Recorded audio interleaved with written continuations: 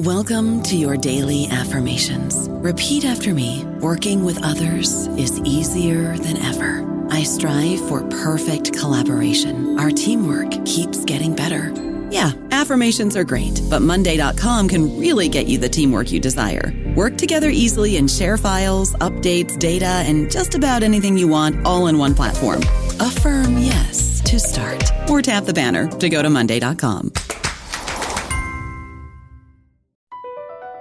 BP added more than $70 billion to the U.S. economy in 2022 by making investments from coast to coast.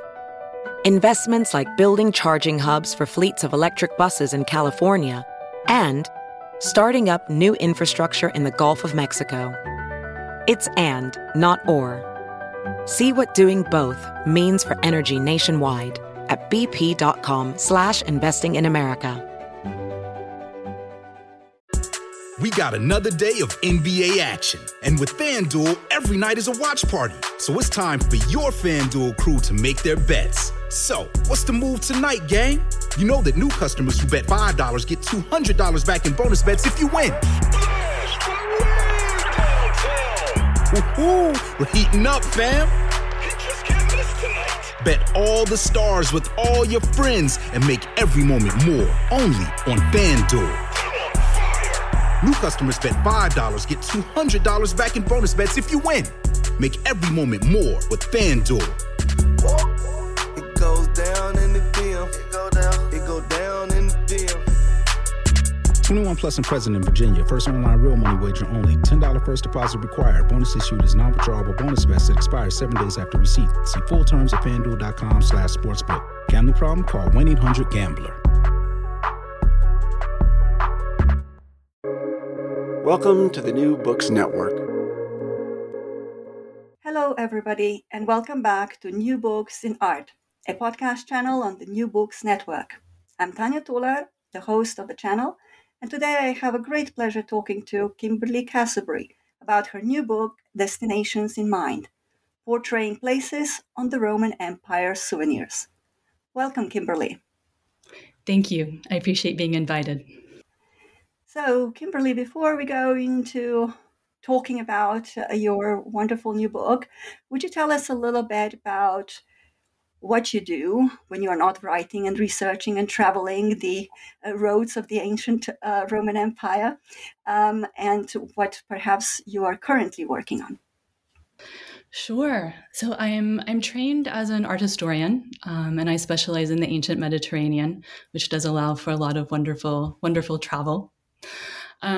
Prior to this book, I was working on public commemoration, public monuments, looking at why communities set them up, how they changed over time, how they've survived into the present day. And that's actually the topic of the book that I'm writing right now. I'm writing a book on triumphal arches, which is leading to some more travel.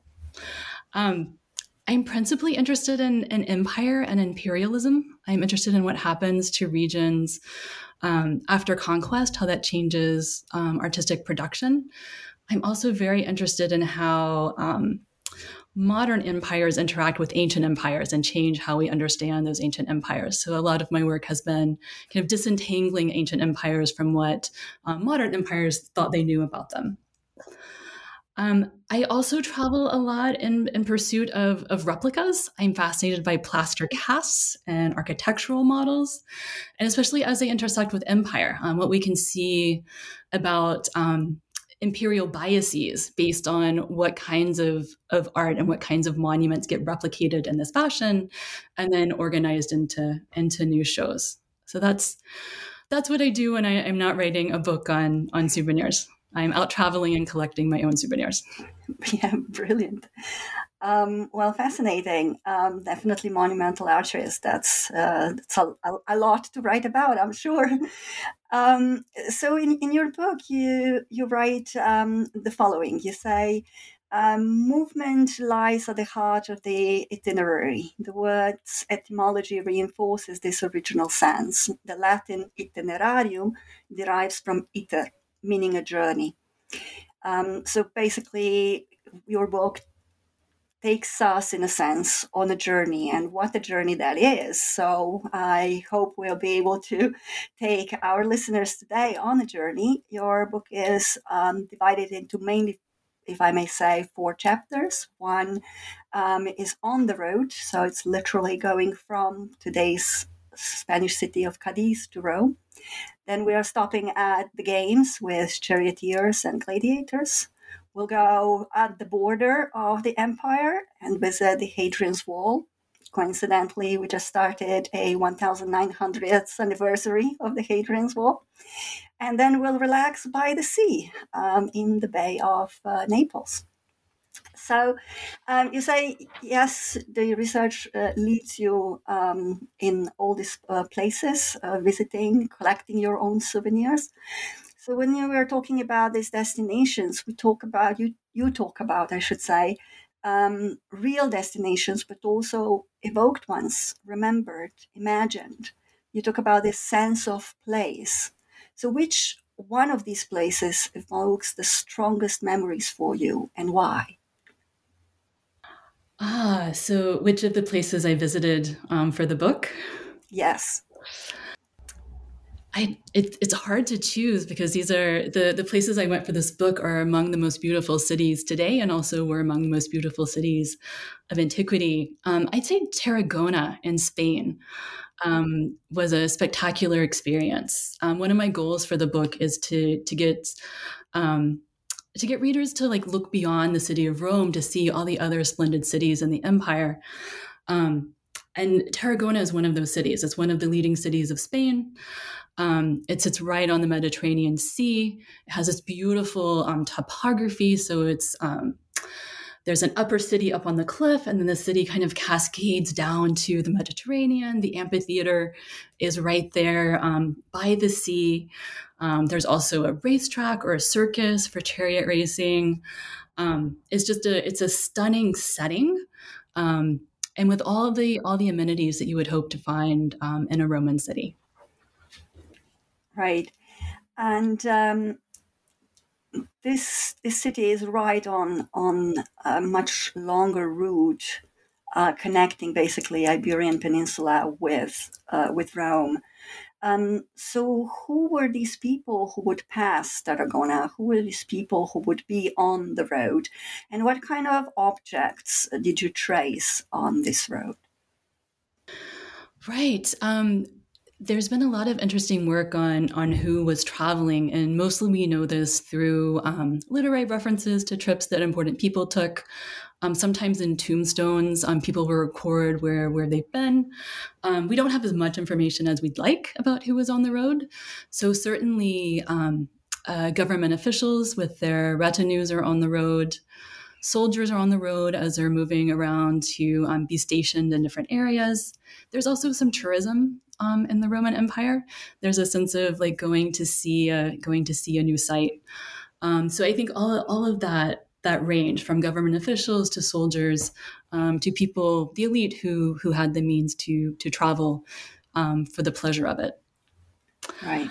In terms of the objects, it can be difficult to identify particular souvenirs if we go by specific definitions. So if a public monument is perpetuating a memory for a future public, a souvenir should be kind of prompting a personal memory, it should be prompting memory of a personal experience. But it can be really difficult when we find objects in the archaeological record to know what memories individuals associated with them.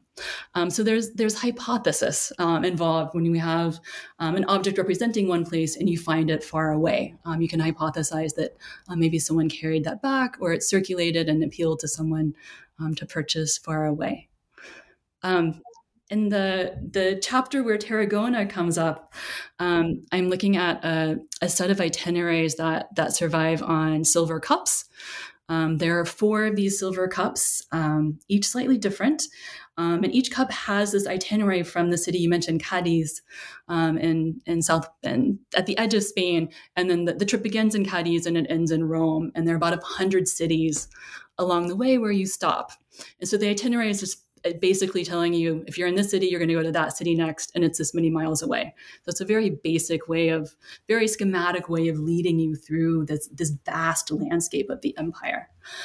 So I found it interesting that perhaps a group of people who had taken these journeys, because the itineraries are similar on these cups, but they're each slightly different.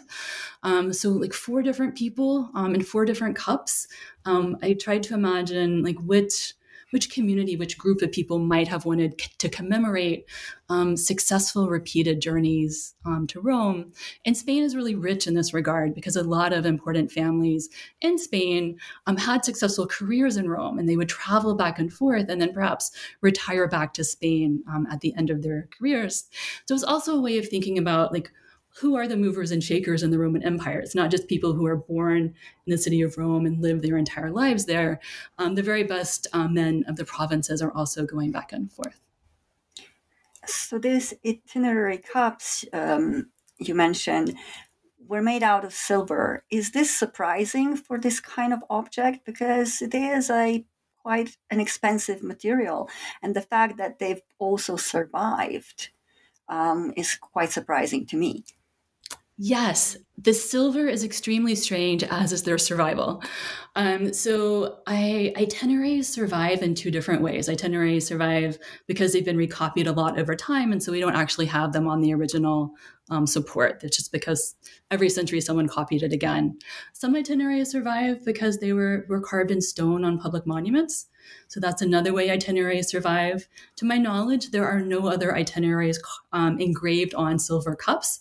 So it's certainly very strange. And these are not, I think, objects that you wouldn't take the object on the road with you as your map. This is something, I think you have a more basic document with you, perhaps on papyrus or a little sheet of wood.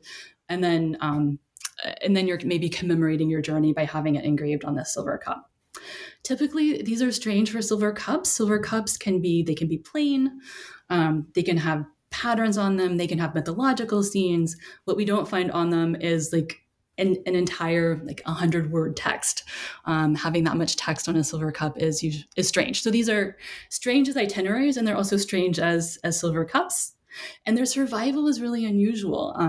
They survive because they were tossed into a sacred spring, a spring sacred to the god Apollo, where someone would have deposited in the spring and asked Apollo for some kind of favor, or maybe Apollo had already granted the favor and this is compensating Apollo. So at the time that they're deposited in this sacred spring, their principal value was probably the metal, more than the words on the metal. So it's hard to know. We don't know who put them in the spring, and we also don't know particularly why they did. We just have the fact of their deposition in the spring with a lot of other metal work. And it was excavated in the mid-19th century in difficult conditions because it's a hot spring. So the conditions of recovery are difficult. So we don't quite have the scientific documentation that we would have if they had been excavated more recently. How heavy are they? Because is it something that you can actually walk with, or is too heavy to carry? And that would also tell us that there would never be really a movable object. These are, they're not that heavy to hold. These are, maybe they're the size of a juice glass, easily held in your hand.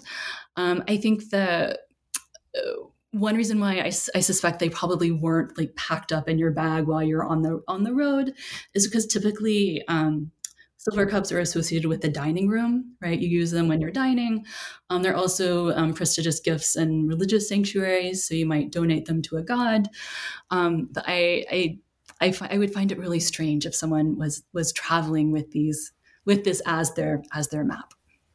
So basically a souvenir that is sort of designed at the end of the journey rather than picked up on the journey. Exactly. Very interesting.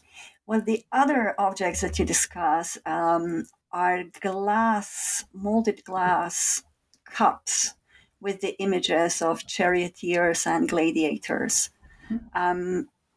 Could you tell us a little bit more about those, where they were found, how many of those we have? I believe there are some fragments as well. Yes, if I'm probably not supposed to have favorite chapters, but this was definitely my favorite chapter. This was the most fun um, to research. These glass cups are beautiful. They're half cups, so maybe 2 to 3 inches tall, maybe 2 to 3 inches in diameter. They're made out of this mold blown glass. Date around 75 CE, and at the time, this was a new technology. Just in recent generations, had technicians figured out that they could make a mold and then blow glass into that mold, and then reuse the mold to kind of mass produce, in quotation marks, much more complex designs than had been produced in the past. It also meant that there was a new market for glassware. So it was more available for a wider range of consumers to purchase. So it's an exciting new medium.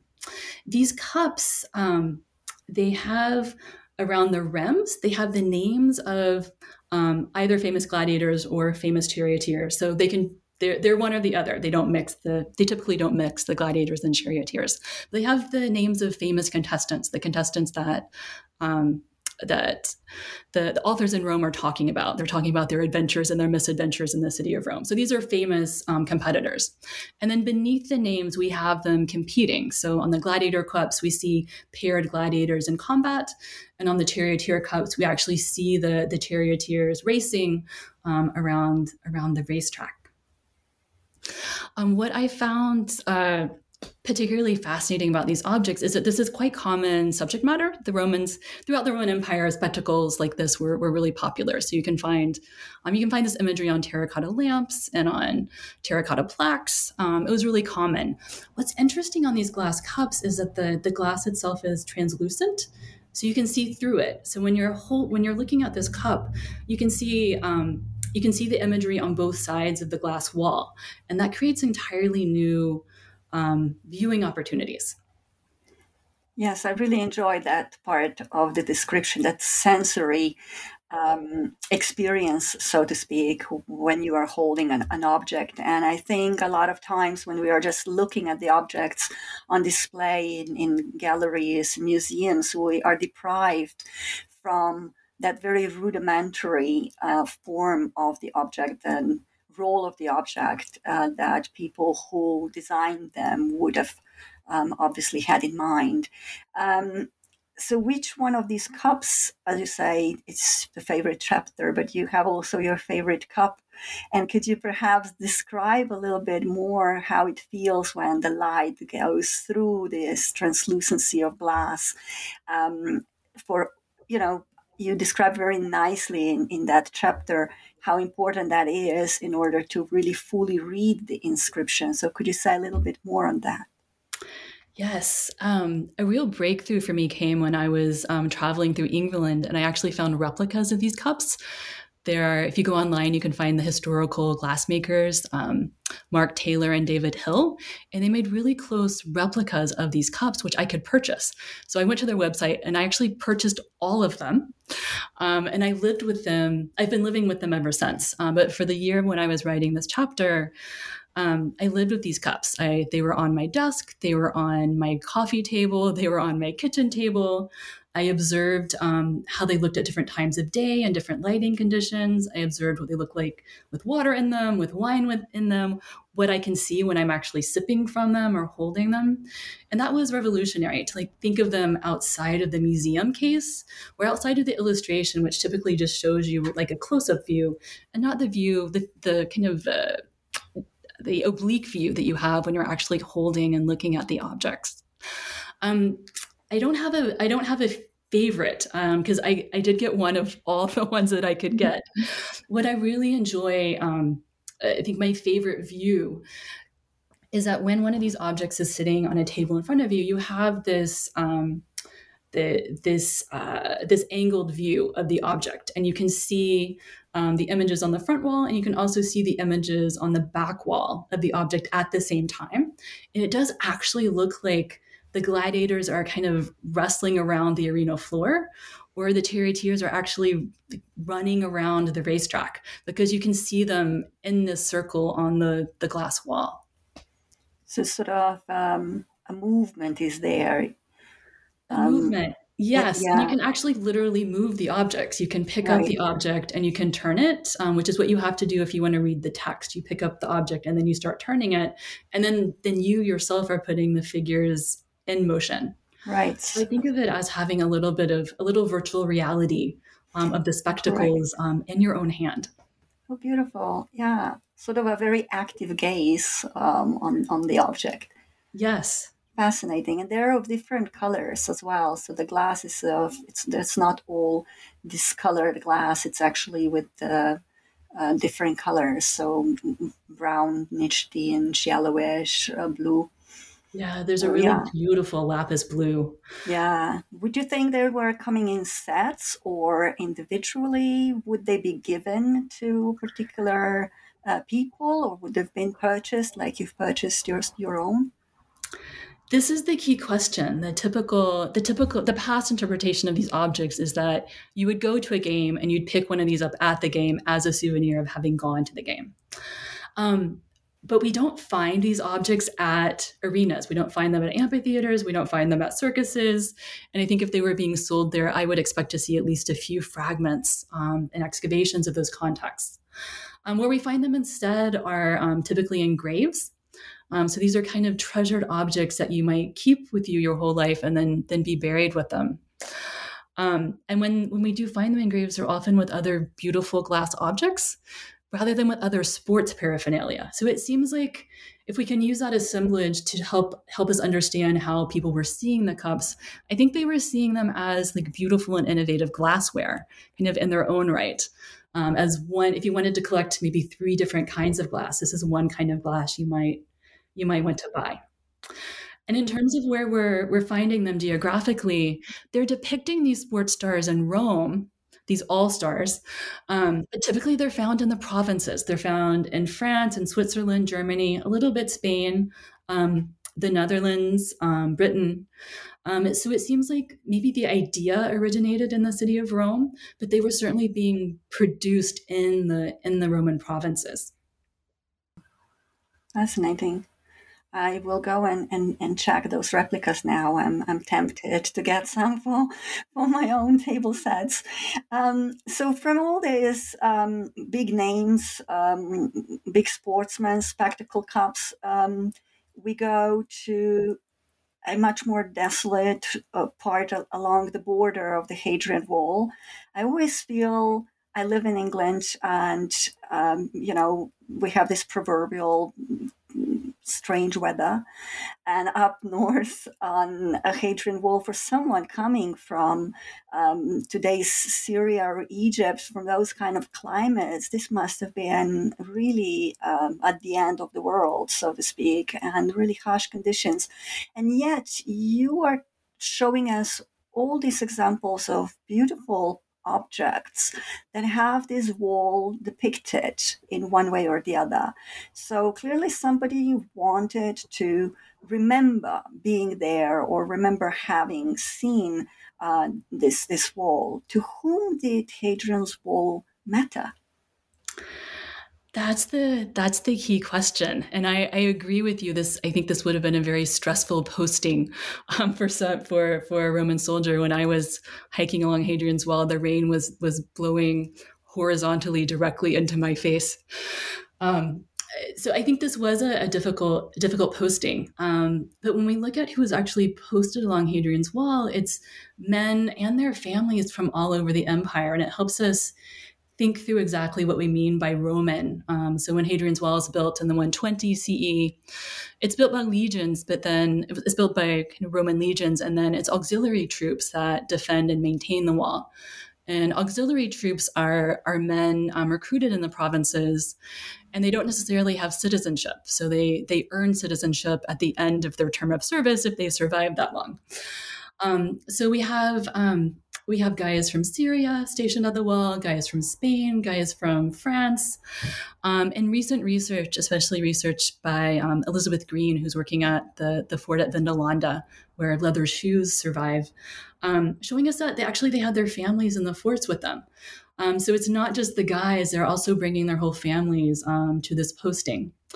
So I think for the men and the families who are stationed at this wall, it's a place of camaraderie. And often they're going to spend multiple years of their adult life here. And where we find these select objects that seem to commemorate Hadrian's Wall, they're in England, and there's one found in France at Amiens, which is a place that did in fact send soldiers to Britain. So the hypothesis has always been that it must have been soldiers stationed along this wall who wanted to remember their service. Maybe this is a retirement gift, or maybe they're being posted somewhere else and they're wanting to have a memento from their time being posted along this wall. Right. So the objects we are talking about are so-called fort pans. There are metalwork, bronze, if I remember correctly, and they are enameled. So they have this beautiful colored enameled decoration. Would you be able to elaborate a little bit more on how that's been done and how does it look like? Good. These are absolutely beautiful objects. They're in a shape that we tend not to use today. It's a tiny little bowl with a handle. So they're sometimes called pans, or there's some other technical terms, but I think pan gets closest to it. But they are really tiny bowls, like the size of a sugar bowl, but with a handle. They are cast bronze or copper alloy, and they're beautifully enameled. So they're blue, turquoise, yellow, red, purple. These are beautifully colorful objects. We associate them with Hadrian's Wall because around the rim of the vessel are the names of a few of the forts, and it's the forts on the western half of the wall, which is interesting. So the forts are on the western half of the wall, and then a couple of the objects have a fortified wall motif running around the vessel wall. One of them that was found spectacularly recently by a metal detectorist actually has an abstract pattern with its roots back in the Celtic tradition. So the people's making and purchasing these objects, they had a choice of like the fortified wall motif, or they could have this more Celtic style decoration, which is an interesting option. The other potentially Celtic aspects here have to do with the place names. So the fort names are written in the Roman alphabet, but they're recording place names that have significance in the Celtic language. So that's another way in which the vessels are kind of entangled with the present and the past of this land. Yes, I really enjoyed seeing this connection you're making between the text and the image on the objects or so material culture, let's call it, in general, because we usually study this when we are looking at manuscripts. Any kind of book culture, we will be going into relationships between the text and image, but not so much on material culture. But here, this is clearly an example, and a great example of both, and including also technical feature of enameling on metalwork, which again is a highly skilled craftsmanship, and is something that Celtic tradition also mastered. I wonder if you could talk a little bit more, something that also transpired in the small glass cups that we've just been discussing about. There's this sort of a globalization that can be seen through these objects with the text, with the language used. When we have obviously Latin, but we have Latin that is abbreviated, that is a bit corrupted, if I can use that word, and also other languages that penetrate this. And how this globalization is through language transpires in visual culture. Wow, that's such a great question, and it's a tough question. I think anyone who studies the Roman Empire has to speak multiple languages just to do the research. So I'm fascinated by the persistence of regional languages that are captured in this everyday use of the Latin alphabet, the Roman alphabet. So we see, especially if we go back to the itinerary cups, those itinerary cups are capturing 100 place names, and those place names have significance in, say, like the Phoenician language or the Celtic language or the Greek language. So we see scribes using the Roman alphabet, but through that work, we get a sense of the cadences of the language and words that continue to be used, especially these place names. We'll see, I think, even a little bit more when we turn to the next objects, the bay bottles. There's a lot of inscriptions on these vessels, and we can see that the scribes have a loose approach to Latin grammar, which is fine. Like if I tried this Latin grammar in my own Latin courses, I would get a poor grade. But I think it's interesting to see how the language itself is being used by everyday people, as opposed to, say, Cicero writing in Rome. I think it's really valuable to have these what are called material texts, texts that survive on their original supports. This is the globalization of the Latin alphabet and the ways in which it captures the cadences and the place names of a wide range of peoples. It's a topic that I'm fascinated by, and I hope to return to it. Yeah, I hope so too, because I find it, although I don't work on the Roman period, I find it fascinating as well. So your book tackles all this sort of objects that could be sold in shops and spectacles, at sports venues, at forts. We'll talk about more the sparse cityscapes of Naples.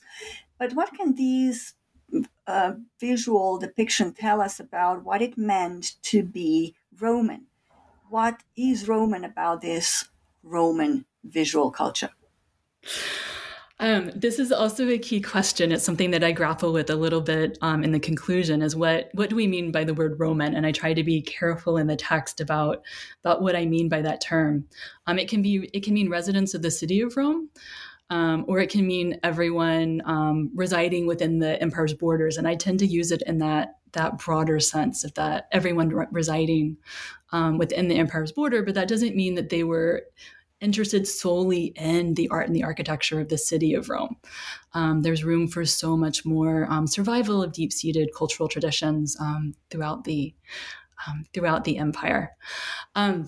So I think principally what it tells us about being Roman is that this was very much a global empire. Or if we think about, the Romans considered their empire to be global in scope, as they understood the globe at the time.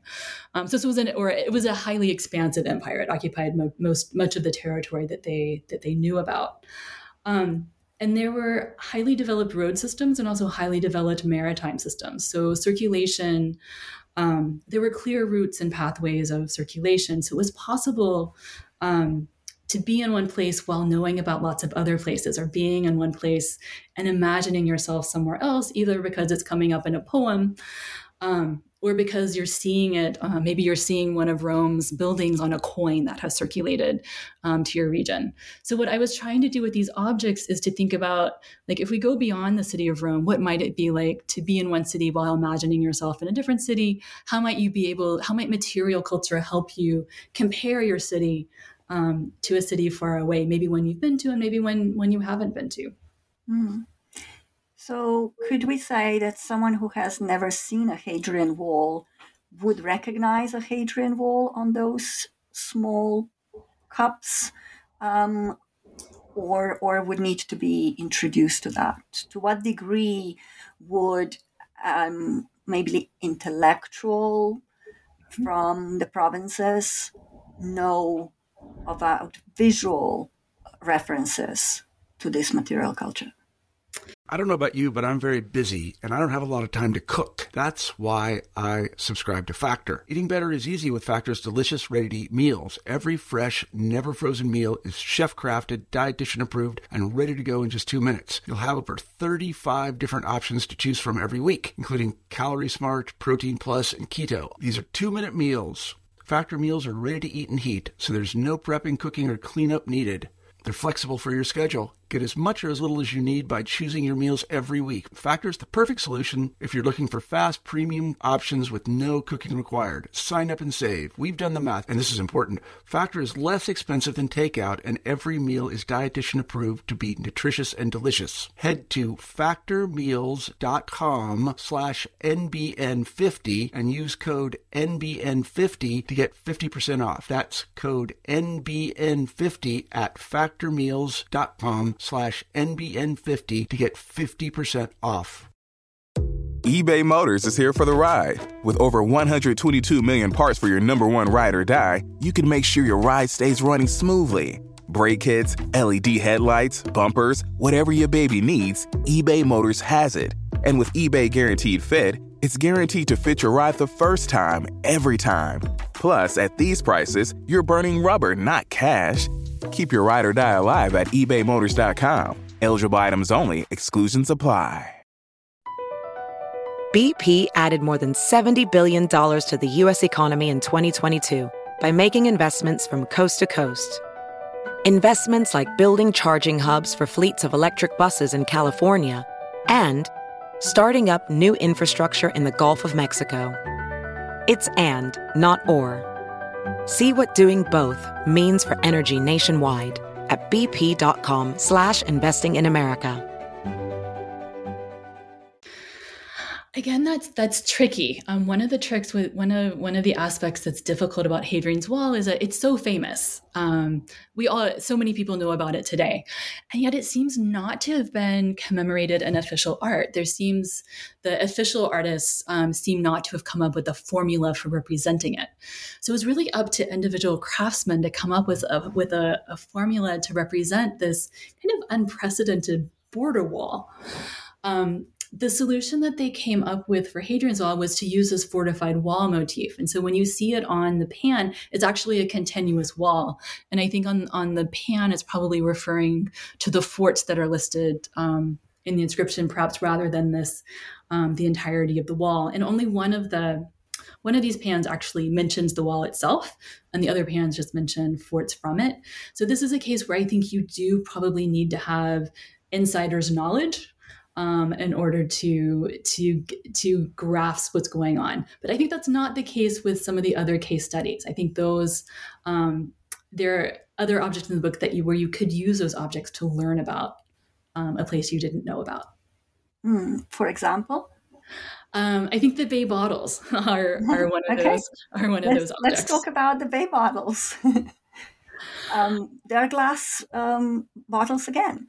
How big are they?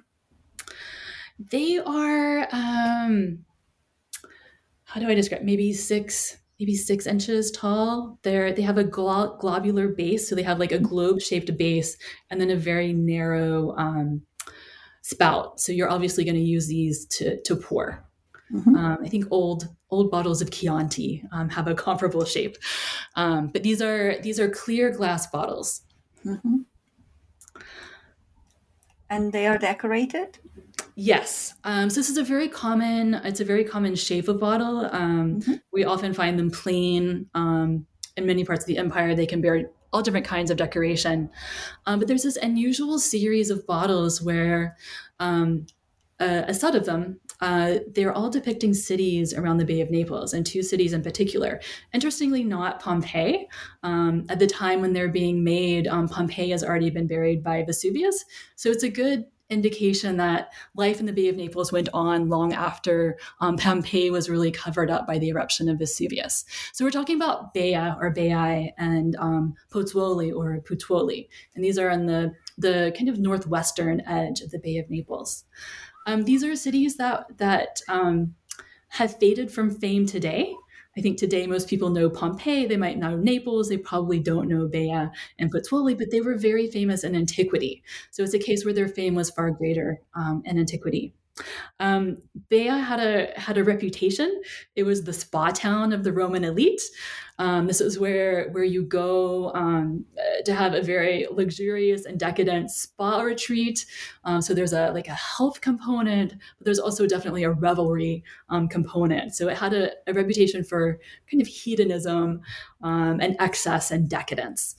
And this is it's not a typical city. It's very much a spa retreat town. So there are lots of bath buildings, lots of sprawling villa complexes, but not as much in terms of the typical public architecture of a Roman city, which we do find in the other place, which is Puteoli or Pozzuoli. This was one of the major ports in the Roman Empire. So it was a major hub in the maritime network. And this was a typical Roman city. So it had two amphitheaters, in fact. It had a theater, lots of nice temples. Even has a stadium. A stadium is a very rare kind of public entertainment building. It's used for track and field events. It's the size of a circus, but used more for track and wrestling and running events. So it had a full complement of Roman public architecture. So two towns that you can see one from the other, right? They're visually close and they're on either sides of this little inlet, but two completely different reputations. So one thing they do have in common is that this is a part of Italy that was colonized by Greeks. So they both do have like very deep-seated Greek cultural traditions behind them. And one of these bottles that was presumably produced there is also on the cover of your book. Yes. Could you describe it a little bit? Tell us a little bit about it. Yes. Let me call up a picture so that I can describe it well for you. This is called the Populonia bottle, and it's actually held by the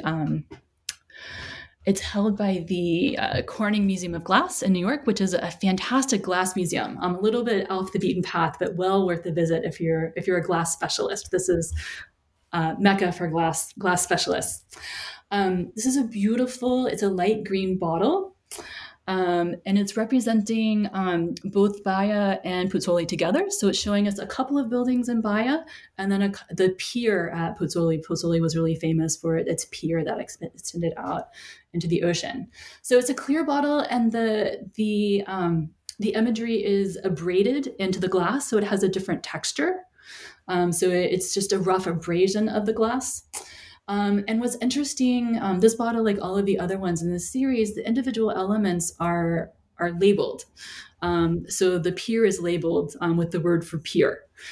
So we have these individual labels, which is really it's interesting. We don't find other vessels with cityscapes and kind of labeled buildings within them. That said, these vessels have been of great interest to urban historians and archaeologists because both Baiae and Pozzuoli have suffered damage from seismic activity. So sometimes parts are above the waterline, and sometimes parts are below the waterline. So scholars of those two cities have used these bottles to try to understand what they're finding, but you really can't use them to map the city or walk through the city. It's really a kind of like a highlights reel of key buildings you might find in these individual cities. So this object would have been purchased as a souvenir of someone visiting these cities. That's the hypothesis. Each of these bottles, they have a common repertoire of different buildings and features that might show up on them, but each is individual. Like each is unique. So there's not a single like matrix that someone's just kind of copying. Each one is hand designed. We find them not all over. We find them in key spots in the northwestern provinces. So they're found far away from this place. But the specificity of the information we get on these bottles and the fact that there were glassworking facilities in Pozzuoli suggests that they were probably made in Pozzuoli and then perhaps carried further afield. I think that becomes all the more likely because Pozzuoli is a hub in the maritime network. It is a place you might pass through to pick up a connecting boat or to switch over to traveling by road. So there were all kinds of people passing through Pozzuoli who might have picked up one of these bottles. Right. So we are talking quite of a nuanced understanding of this material culture, be it small glass vessels or much heavier silver items. I wonder how if you could let us know a bit more how you come up with the idea for this book, the research, and how you selected these particular locations and this particular set of objects. Right. So I was actually writing a different book. I was writing a book on Celtic art, and what happens to Celtic arts before, during, and after conquest by Rome. And I became obsessed with these objects from Hadrian's Wall, especially this so-called elan pan that was recently discovered by the metal detector specialist, and which has this Celtic imagery as part of the decoration of the vessel. And when I was writing the chapter on those vessels, I realized that I needed to understand how souvenirs were functioning in the Roman Empire. At the time, there wasn't much work done on souvenirs. There was some pioneering work by Ernst Kunzel, who's a very eminent German scholar, who did some foundational work on souvenirs in the Roman Empire. But there wasn't much else, and I really wanted to understand. I wanted to understand how these objects were functioning in the hands of the people who were holding them. And I wanted to understand how these objects were serving as kind of catalysts for understanding different places within the empire. So I set aside the Celtic book and decided to make that chapter on those souvenirs part of a book about souvenirs. One of the hard decisions I had to make was what to include and what to exclude. And so I decided to limit my focus to objects that had both text and images that made it really clear which place was being conjured. So that because I did want to compare like the evocation of that place on the object to the actual place. And I also wanted to be able to compare those things to the place where the object ended up. And so constraining my set of evidence in that way made the most sense to me. Okay, so I'm Tanya Toller. I'm now talking to Kimberly Castlebury about her new book, Destinations in Mind, portraying places on the Roman Empire souvenirs. And I would like to ask something that really attracted me to the book, beside, of course, all the glass objects that you are discussing. And that was the sentence that not all roads lead to Rome. And I was wondering, I have to talk to her more about this. What does she mean? Should we change our expression? And obviously, reading your book, I have learned on so many other roads and so many other important locations. But for the Romans of the time, would they agree that not all roads led to Rome? Oh, another tough question. I think it depends on who you ask. I think if you ask a Roman senator, then obviously all roads lead to the capital of the empire.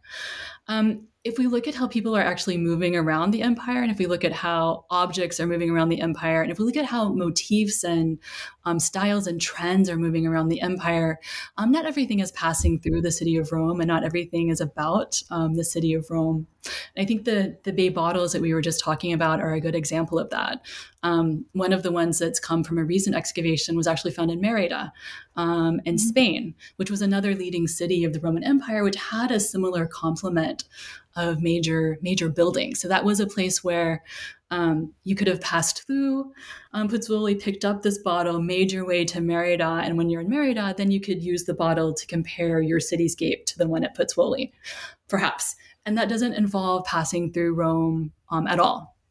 And similarly, I think even if we think about roads leading to Rome, like the itinerary cups, where the itinerary is really going from Spain to Rome repeatedly.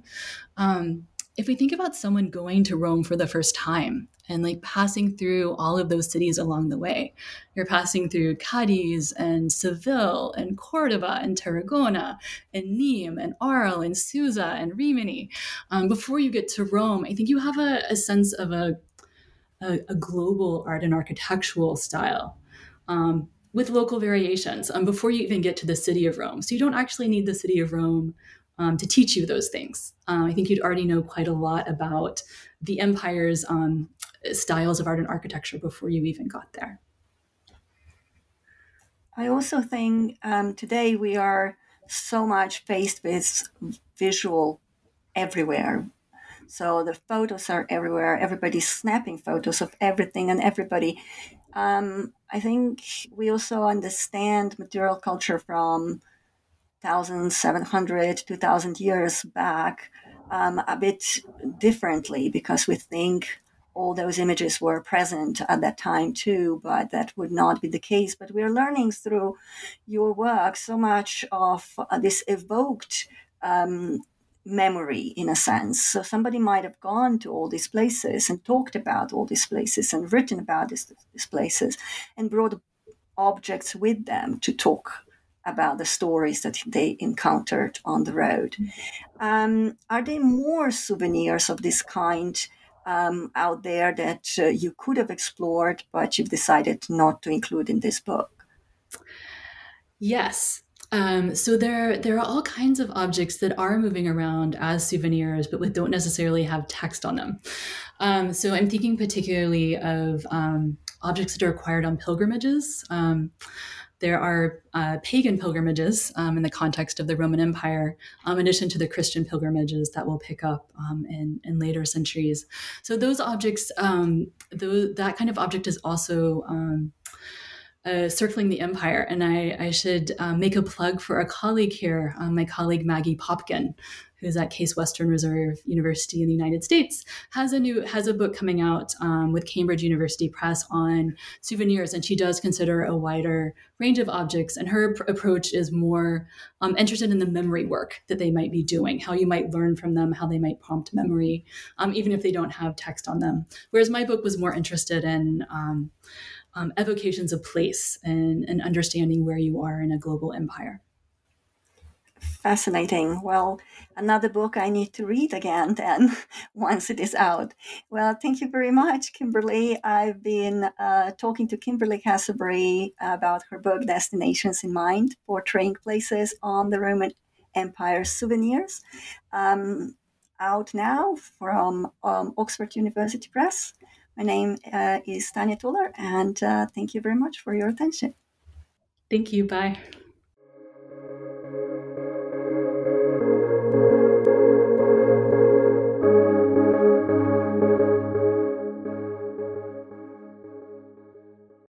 With Lucky Land Slots, you can get lucky just about anywhere. Dearly beloved, we are gathered here today to... Has anyone seen the bride and groom? Sorry, we're here. We were getting lucky in the limo and we lost track of time. No, Lucky Land Casino, with cash prizes that add up quicker than a guest registry. In that case, I pronounce you lucky. Play for free at LuckyLandSlots.com. Daily bonuses are waiting. No purchase necessary. Void where prohibited by law. 18+. Terms and conditions apply. See website for details.